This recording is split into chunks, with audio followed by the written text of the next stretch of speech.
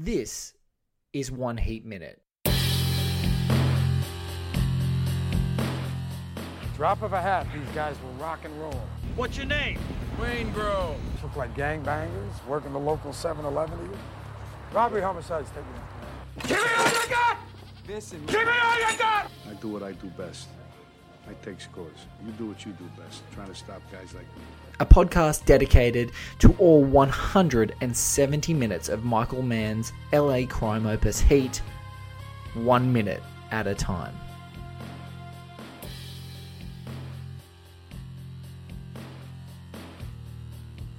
Ladies and gentlemen, welcome back to One Heat Minute. My name is Blake Howard, your host as always, and there are some minutes in Heat that deserve not only one, but two and multiple amazing film minds. Today I am joined by two of my dear friends for a sensational minute. The last minute you would have seen was the fallout of Roger Van Zant thinking that he could kill Neil McCauley for slighting him. What a fool he is. I'm seeing shaking heads in front of me. This is a stupid idea, Roger Van Zant, played by William Fichtner. Right now, your pause on a frame for the 53rd minute of Heat with Val Kilmer, with Robert De Niro, with Tom Sizemore, and a badass truck with Danny Trejo sitting in the car at a drive-in theatre where they've just set up this exchange. And I'm joined by Cinephiles co-host and Geek of Eyes cohort, Stu Coote. Say hello, Stu. Hello. How are and you? The sensational Guardian Australia beat reviewer, daily review, and flicks.com.au, and just great author of Miller and Max, Mr. Luke Buckmaster. Say hello, sir. Well, hello. Pleasure to be here. Gentlemen, 2 of 3 drunken madmen, as Joe Lynch calls you. It's an absolute pleasure to join you both Isn't here. that defamatory, Stu? When our Can powers he say combined. that? Can he I say think that? so. I wasn't that drunk. Yeah. I mean, madman, that's insulting. You'll be hearing from my lawyer. So this is a great minute. This is coming up to one of the lines of the entire film. Super excited to share it with you guys. We're going to watch it, and then we're going to unpack it with these two legends, Stu and Luke. Thank you so much, gentlemen, for joining us on One Heat Minute again.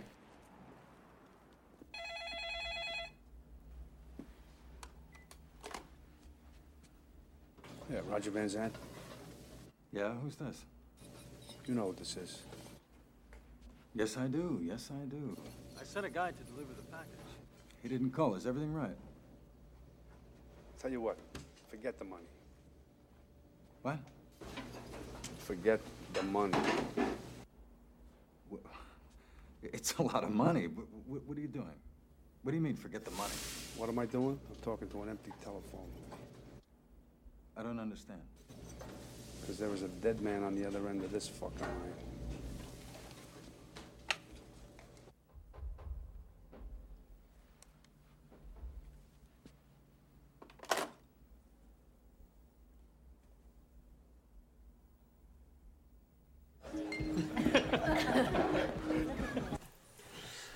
A great minute. An absolutely sensational minute. There is a dead man on the end of this fucking line. Holy shit. There are a few things that concern me in this minute. Val Kilmer is one of them. Val Kilmer's one of them. Yeah, because he's toking a cigarette like he tokes it right after Robert De Niro said there's a dead man here. Well, it's not only the way he does it, it's where he's doing it. In the kitchen. Well, he's breaching a lot of Health and safety. Health and safety. Yeah, okay. Yeah, yeah. I mean, I'm just going to assume that it may be an Asian themed restaurant. I don't want to get. It's 1995. You could smoke anywhere in 1995. But I don't know if I want that necessarily getting fried up in my chicken chow mein out the back there. What's really interesting here is the beginning of this scene. The minute starts out, and we've seen that these guys have brought along a fake package of money. They just brought along sort of paper, and the very beginning of the scene is just a frustration that they nearly got into trouble. They're leaving a couple of dead bodies. Fortunately, it's in a drive-in which appears to be vacated and abandoned for a long time. So they I think what's great about Neil and his crew, they assumed shit was going to go down. Well, and you see the way they prepare for the worst with the artillery that they're all carrying. They're packing. They're packing for trouble. And the entire crew is there. Yeah. Like, he's got Trejo in a truck. which is a 4-seater. Yep. He's got Michael waiting with a pump-action shotgun, and he's got Kilmer in a sniper kill zone position. And they get out of the car like looking like, let's just say, not average punters here. No. They're sort of... Look at Kilmer's assault they've rifle. got some massive rifles going on, and De Niro's like holding a massive thing of money. Is it money? I'd like It's to think fake money. It's the Fake paper. money, yeah, that's I'd like to think they go on a hunting weekend the same when they're out. It's the deer hunter. Yeah, it is. It's a little bit later on in his career.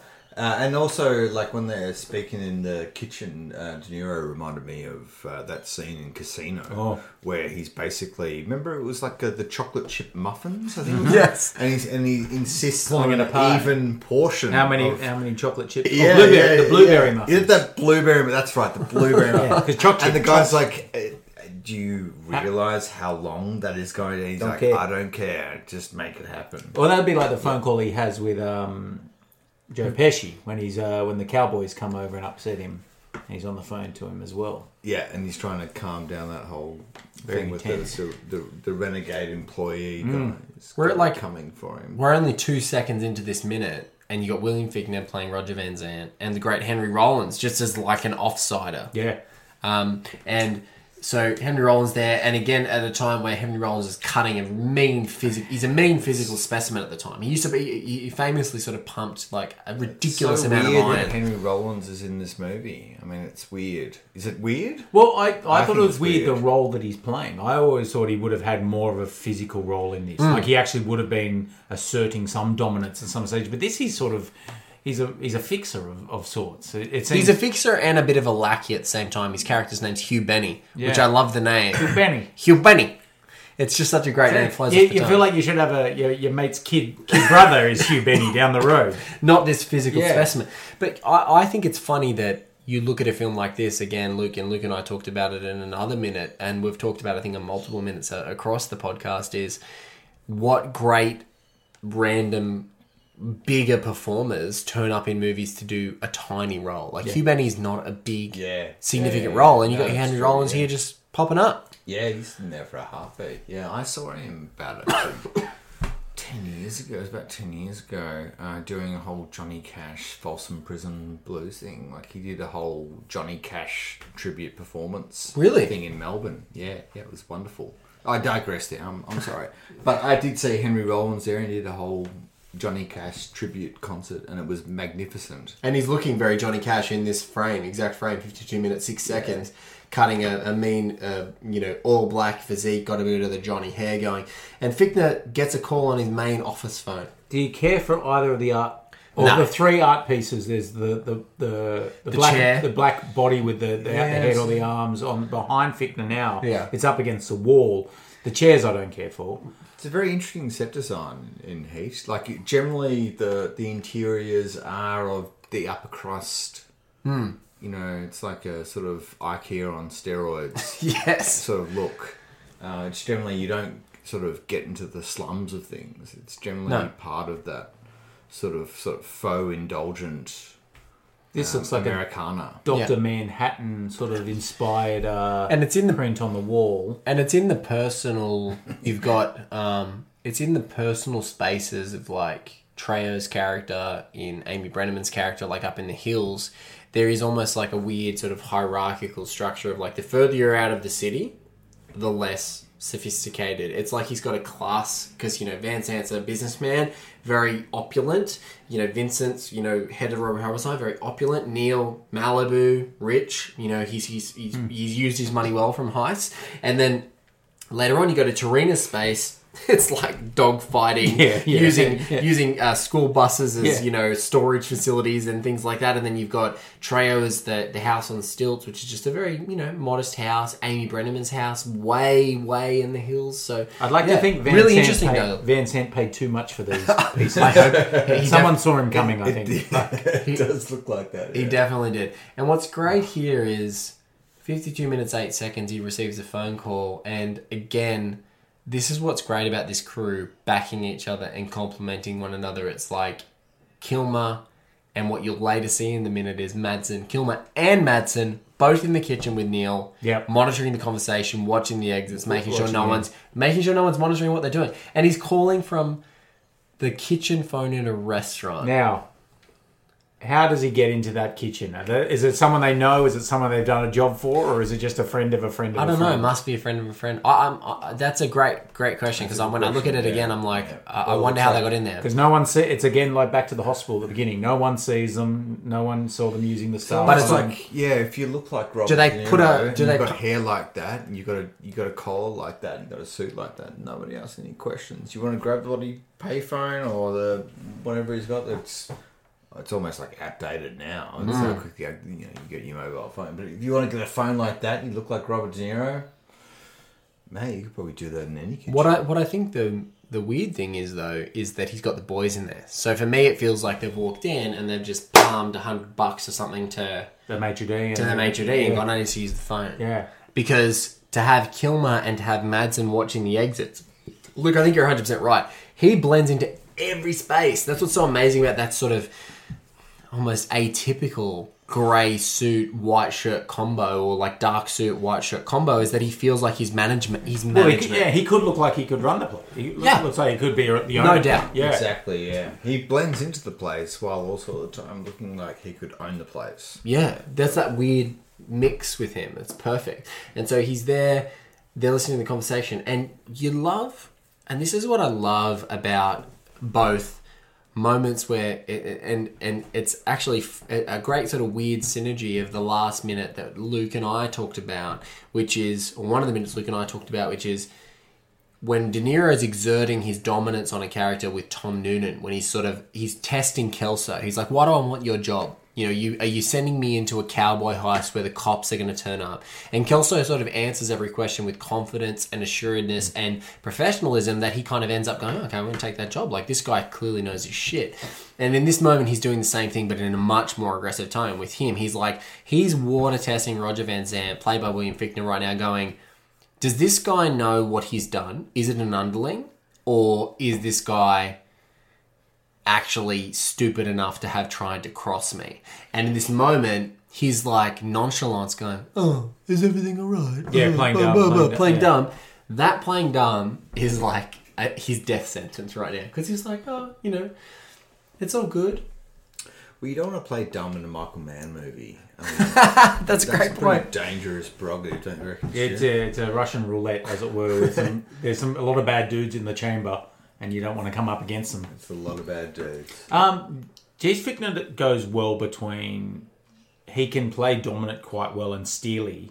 That's quite vulnerable in this scene over the phone. Because I think he's got to think in a split second about how do I play this. And he's not used to anyone coming back that can get back to him in a physical sense, because he's only used to pushing the numbers around on paper. He never thought anything would actually blow, and he's never got his hands dirty because he's gone through Hugh Benning. Johnny Cash, Hugh Benning to do it. And in 10 seconds, he's hearing someone on the other end of the phone that he thinks should be dead, or who's pretty certain that he knows should be dead. He either knows his guys are dead, or knows he hasn't heard from them. And he's hearing this other guy on the end of the line, and in 10 seconds he's decided the way around this is going, is everything all right? What happened with the exchange? Did everything go well? And so he's immediately throwing those guys under the bus. Yeah. And so that's the decision that he's making in 10 seconds. And I love here, there's a frame, it's in between 52:25 and 52:26 seconds where you see De Niro as Neil McCauley smile. I've got you. He smiles. Can we get there? I'm sorry, I missed that when we were looking at the minute, because De Niro smiling, that's a bit weird. Well, that's pause-worthy in itself. So Val Kilmer's in the background there, looking a bit Val Kilmer-esque. It is. Yeah. Look, there. Stoic. Oh. No, that's not a smile. He's got his hand clearly. That's a smile. No, it's not. No. Are you saying it's a wince? So for people listening, that's 52 minutes and 26 seconds. That's a smile. I would say that is... No, that's not a smile. Yeah, look at that raised cheekbone. How can you possibly have a smile without even seeing somebody's mouth? No, that's not a smile. Can we go ahead a little bit, Blake? So let's go ahead. Yeah, it's not getting any more smiling. No. I'll show you. Wait. Sorry, guys. I don't think that's a smile.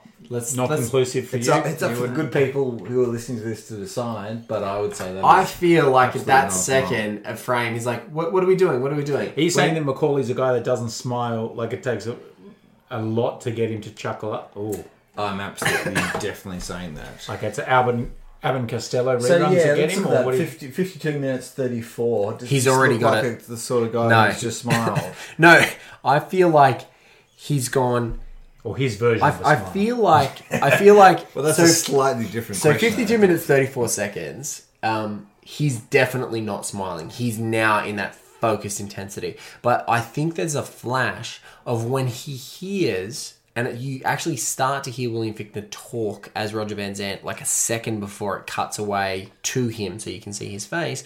And he's got this innocent air about him. He's immediately... And what's great about Fichtner is he just wears lies like he wears truth in this movie.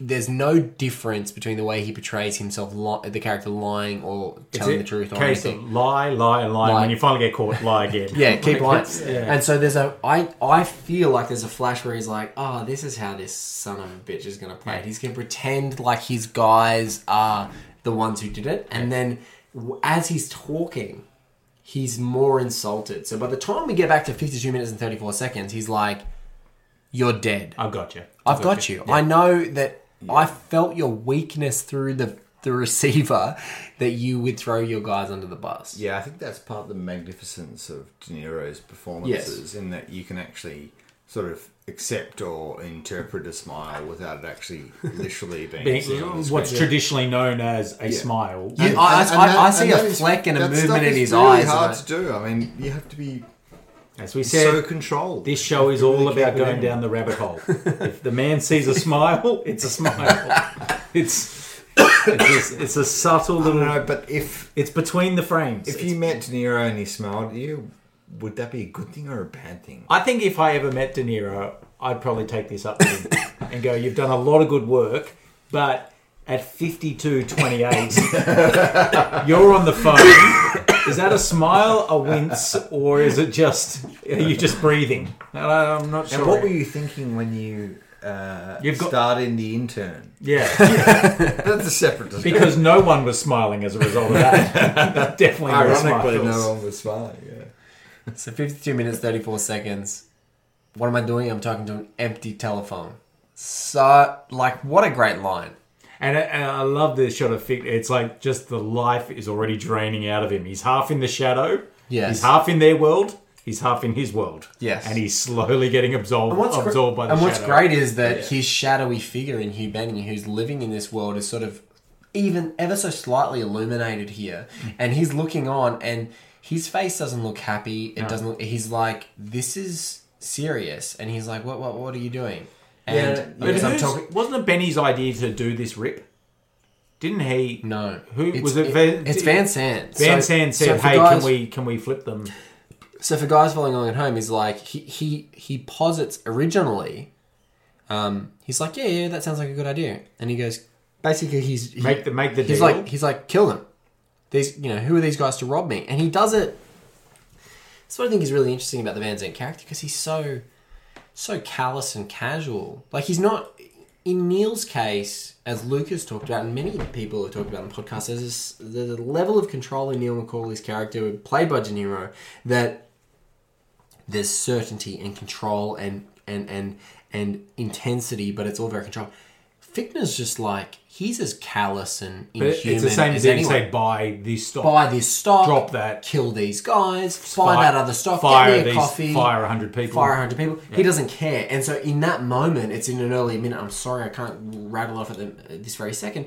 But in that earlier minute when he responds to the potential option after the conversation, he's like, no, kill them. Like, these guys took my money, back. It's throwaway. It's nothing. And so what's really strange is, in this moment, realness. Like, there's a realness that's coming right now. It's the first time the hand has come back from the other side against him. And when he says, there's a dead man on the end of this fucking line, and this is what's even cooler about this moment. 52 minutes, 44 seconds. He doesn't slam the phone down. Well, this goes to the old Seinfeld bit. That's right. I was thinking that too. You can't slam the phone. In mobiles, you can't slam the phone anymore because you've got to find the button to do it. But this, he doesn't slam. He doesn't have enough room in the kitchen because it's pretty tight confines. You can't do it big because he might have missed. So he's got to get the finger in there to have the last word. Yeah. So he's like... No, I think the finger is precision. It's like, there's a dead man on this line. I don't need to slam it. I'm not angry. Well, I'm and he dead. also doesn't want to take the chance of, as he's going to hang it up, either of his other two guys talking before. He wants to know we're off air. Yes. He would definitely know we're off, we're clean. So, Yeah. What I love Well, about this frame it's- is you finally see Michael too, because you've Yeah. only seen Val previously. It's almost like Michael's not even part of the scene. Like it's, No. it's sort of. But yeah, what you were saying, Stuart, is like I think there's a lost art. We're talking about a lost art, a lost ritual, lost routine. of hanging Of up. hanging up You on can someone. no longer slam the phone down. Oh, Yeah. Everything is just basically a hang up. So you, and a lot of the time now in the world Touch. of smartphones, Touch. the phone call just ends, and you're like, did the connection cut out? Was that guy just being a prick? You know, it's like you don't know why the phone. But back in the old days, even a flip phone has a lot more satisfaction. You can snap. you slam it. Because Yeah. nowadays you have to, like, Conversation's over. with reception, you have to call people back up and say, sorry, just want to confirm, did you hang up on me or did we... And then you go, Did this we cut conversation out? over. and then they're calling you And back. then you call back. Yeah, and then it's phone tag. So, yeah, but that's what I like this. It's there's a venom in that of like... Oh, there is. It's like it's very snake-like. It's like I'm gonna sting you. Bang! I'm like a scorpion with a pincer. The phone is gonna be hung up, and we're at 52 minutes 44 seconds. And I love here. He presses it in. He closes it off, and as Stu already alluded to it, it's like the blood is rushing from Van Zant's face in most of the scene, and as it ends, that conversation ends, and he hears it.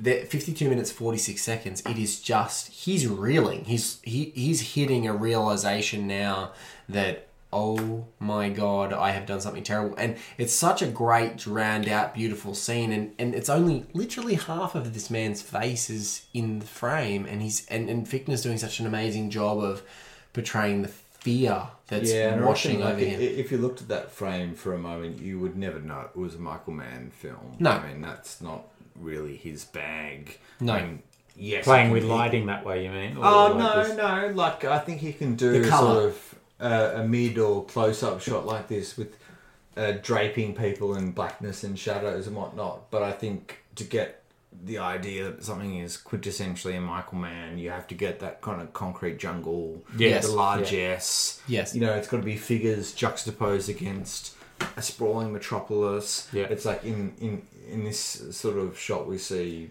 Far more he's just intimacy. basically in front of a wall of black. Yeah. And so Spinotti here, and it sort of opens up into more of that, as you talked about, that opulence, that largesse, but on a smaller scale, because we're seeing it on a corporate figure, and he's got that corporate suit. And he puts the phone down, and he's just shocked, and sort of Benny's there, still draped in darkness. He's a shadowy figure, clearly, and we've got a few seconds. And when he looks, 52 minutes and 54 seconds rather, he's looking over, and he's just like, there's an inquisition, like, what the Who did I just talk to? Yeah. That's not a normal person I talked to. That's a guy That was the devil I just spoke to. What do I do now? Like, and he's about to leave. It's clear that Hugh Benny is kind of his escort, his bodyguard, his fixer, as we've talked about before. We sort of get a little bit of a sense. But he's about to leave the building when he gets the phone call to begin with. But and it makes such a change because as the phone call's been going, they've obviously been turning off the lights. Yes. And now his world has just plunged into dark, like all Yeah. around. It's a very subtle. And so now he's looking at him, and it's like there's that great thought of, how can I even leave where I am? I don't know where this guy is. I don't know where I got this phone call from. I know he's just towed up my crew. Yeah, he's Potentially. towed up and a couple. and he's annoyed.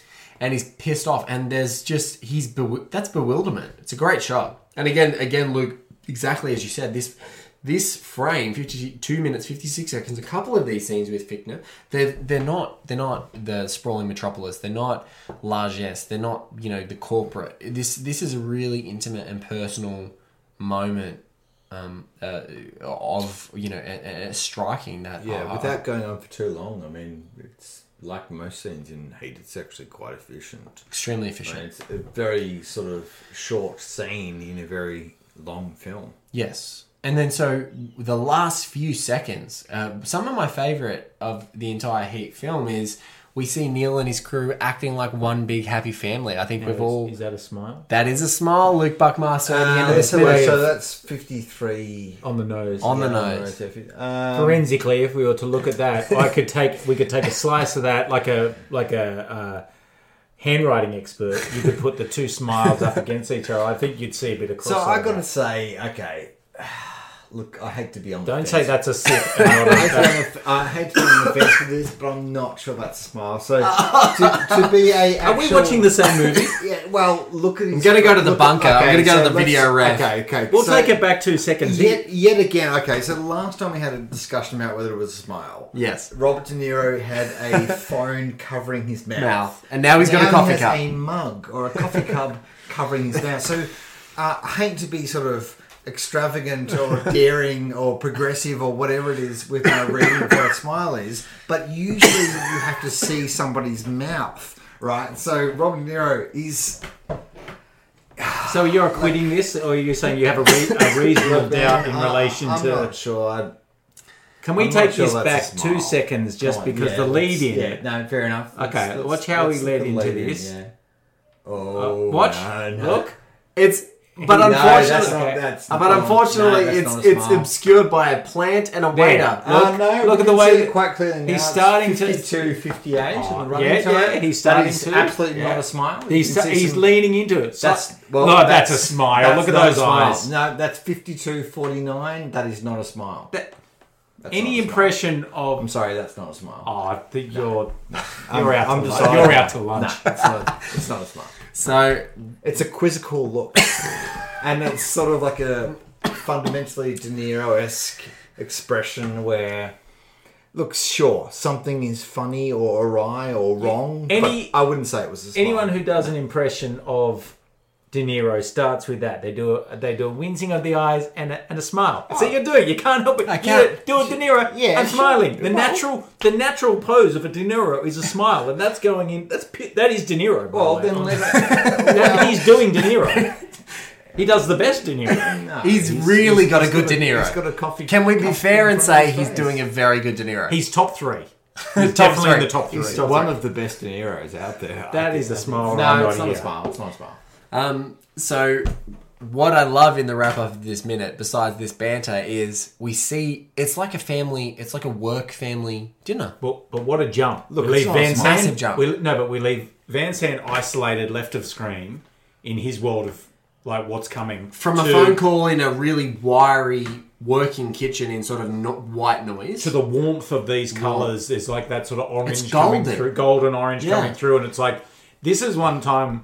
This is the only time we see the crew and their family, or their girlfriends, or their partners together. All together, yes. Yeah. So other than the police observing them leave this restaurant, there's no scenes with them all together. There are scenes with all of them often reacting. Yeah, We've got some reaction scenes later on in the How many heist. scenes with Robert De Niro smiling? Because I'm lost count. I'm I've lost count. that there might not be even one. No, Gentleman. there is. There's Two at least. Don't There's, say this there's scene. two. Don't There's say two. this There's this scene. scene. In the I've phone seen call. two smiles in this No, minute. that's In not this a minute. smile. That's Look, not a smile. we're gonna have to agree to disagree. But so what's great here is you've seen Tom Sizemore laugh, which De Niro has smiled at before he's placed his coffee cup. You've got Kilmer Val on the Kilmer's left. laugh. That's a He's smile. laughing. He's smiling. Maybe. We haven't quite got the whole view of Val Kilmer there. He looks like he might be entertained. It's like the Zapruder film. Back and to the left. Back into Cup up and to the left. Up and to Be the left. wary of We need another angle. We need another angle from the grassy knoll. If you think it's a De Niro smile, which I actually do not agree. Pretty good. this is a Do you De think Niro we're getting a Pretty bit of good. confirmation bias? Bias. Is that what you think we're getting every time we look at it? No, I was about to say, if you think it's a De Niro smile, you have to be quite cautious about what you're saying. In the words of Because Lawrence the Fishburne from The smile- Matrix, no the one can be smile told might be what a De Niro smile is. More a grimace and more just a have to see it for yourself. excited acceptance that the world is horrible, evil, depraved, and will ultimately end very quickly. Sure. So I'm just saying all this stuff is loaded within the De Niro expression. Sure. It's a complicated matter. One that we may not resolve today. No, But We haven't got enough not in minutes. this minute. No.